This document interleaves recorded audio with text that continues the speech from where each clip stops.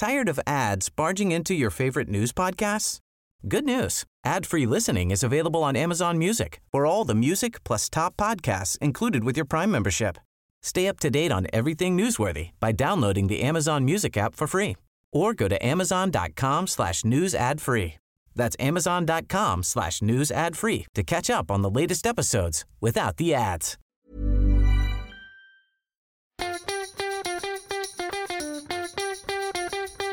From Barangaroo Studios, the AusBiz COB is the key stuff you need to know about the day in business and finance. The COB is brought to you by Capstream, the global absolute return fixed income specialist, and today is the 5th of June, just heading into a long weekend, and I have been waiting all week long for the ASX 200 to close above 6,000 points. I thought tonight might be my night. It's proven not to be, closing less than 2 points shy of that. I'm Gemma Acton and joined today with Scotty. How are you today, Gemma? Very well, though a bit disappointed about where the stock market closed, but also keeping a very close eye on what the Aussie dollar's been doing. Yes, just briefly when it moved above 70 US cents for the first time in 3 odd months. So that's coinciding with a big move in US stock futures. So a bit of weakness there overnight in the S&P 500. But lo and behold, buying the dip. So when I last looked, they were up 0.6% in Asia. Heading into the European Open, and the Aussie dollar seems to have this lockstep movement with US S&P 500 futures for the time being. For whatever reason, I don't know, but that was enough. And as for the ASX 200, well, close but no cigar. It got above 6,000, like it did the other day, but couldn't hold above that level, which is very interesting. And it looked as though we might actually have a down day today after 4 very strong days for the Aussie markets. But we're all watching this quite mystified about the fact that the market has so much energy when we really do have one eye firmly on the non-farm payrolls data out of the US this evening. Yes, there's absolutely zero fear out there. No one seems to really be caring about this data release, which, in my opinion, and in the past, having been in markets one form or another for nearly 2 decades, I've only ever known payrolls to be the most influential data release each and every month.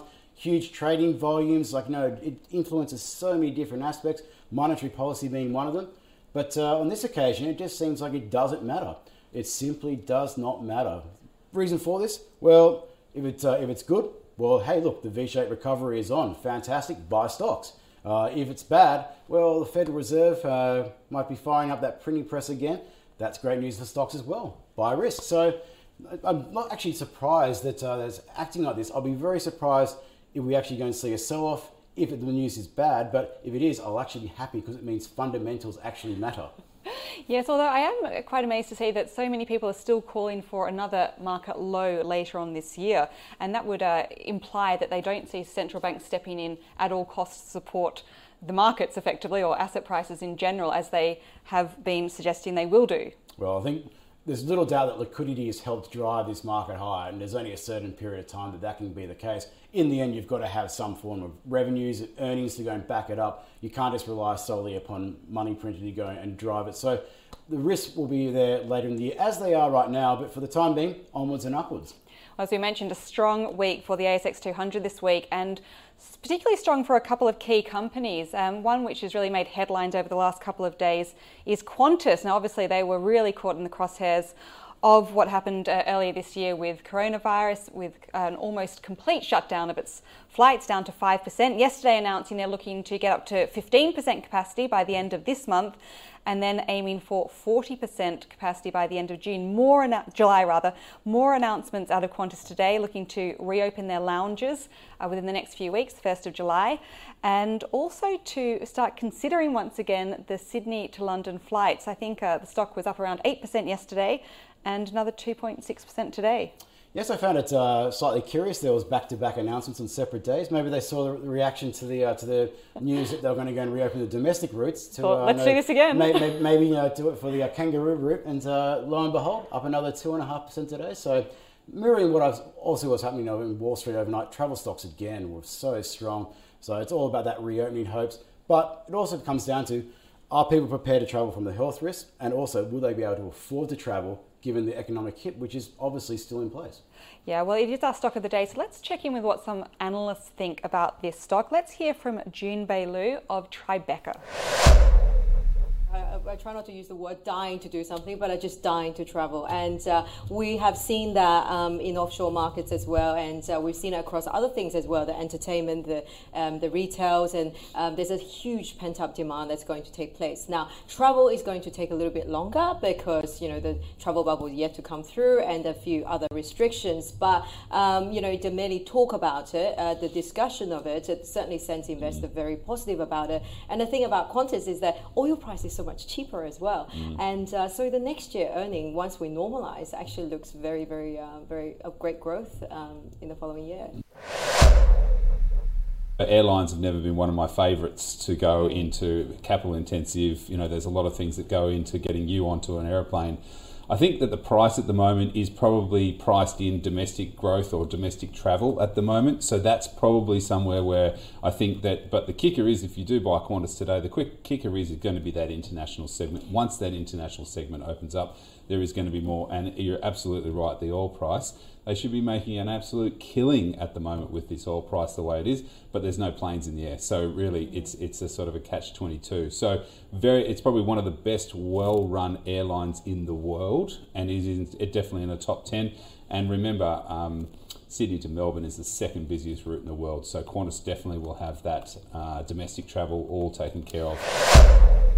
So an incredible recovery from Qantas over the last couple of weeks, and particularly getting a lot of ammunition this week. Another company which had a strong day today was oOh!media, OML on the ASX. The outgoing chief executive spoke to us today. This was in the wake of their AGM yesterday, and the stock up today by around 4%, beating what was a reasonably sluggish market. It's been a bit of a week like that. We've had a couple of buy now, pay later providers also come on, and they've obviously had a rip snorting of a week. So, maybe come on, AusBiz, and the share price reacts nicely. So maybe it's a correlation, maybe it's not. Maybe I'm getting ahead of myself. That's very, very legal, by the way, for anyone who might be wondering whether it is or not. We do have the video on our show notes with the outgoing Chief Executive of oOh!media, Brendan Cook.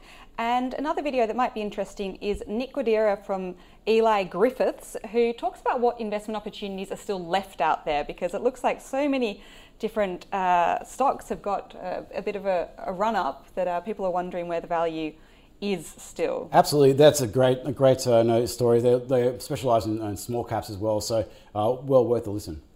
Yeah, so we do have the long weekend coming up. So we have a glorious 3 days off for those of us who don't do a second job on Mondays like myself, but I hope everybody else enjoys it. But we do have a great show planned for Tuesday. We have James Garish, the portfolio manager at Shaw & Partners, on at 8:50 in the morning talking about global markets and what is happening in the Asian region. I feel that this week was a little bit quieter in terms of activity out of news out of China between trade tensions, etc. I remember this time a week ago we were in the depths of hearing about Hong Kong, but we'll be getting some thoughts from James about what to prepare for in the week ahead. We also have Inez Wilcox, the Chief Executive of AI Group, on, who is in a really interesting point to comment on the attempts to take another look at the IR reforms that are being put on the table, and how he thinks that will play out for both business and employees. And I would also mention we've got Sol Eslake, the economist, on at 3:50 p.m. in the afternoon to talk about business confidence and job ads data, which is coming out earlier in the day on Tuesday. Obviously, two metrics we've been keeping a very close eye on. I think we've had 9 weeks in a row now where consumer confidence has recovered and seen a little pickup in business confidence, but we'll have to see where it goes from here. Well, the pubs are open again, so I guess the consumer confidence will probably make it 10 on the trot. And I think that's a cue for me to stop talking. Really? Friday afternoon, we will let everyone go and enjoy their long weekends. But thank you so much for joining us on AusBiz this week. Thanks again to Capstream for enabling this podcast. And you can get more info in your episode notes or visit capstream.com. Have a wonderful weekend. Cheerio. Tired of ads barging into your favorite news podcasts? Good news. Ad-free listening is available on Amazon Music for all the music plus top podcasts included with your Prime membership. Stay up to date on everything newsworthy by downloading the Amazon Music app for free or go to amazon.com/news ad free. That's amazon.com/news ad free to catch up on the latest episodes without the ads.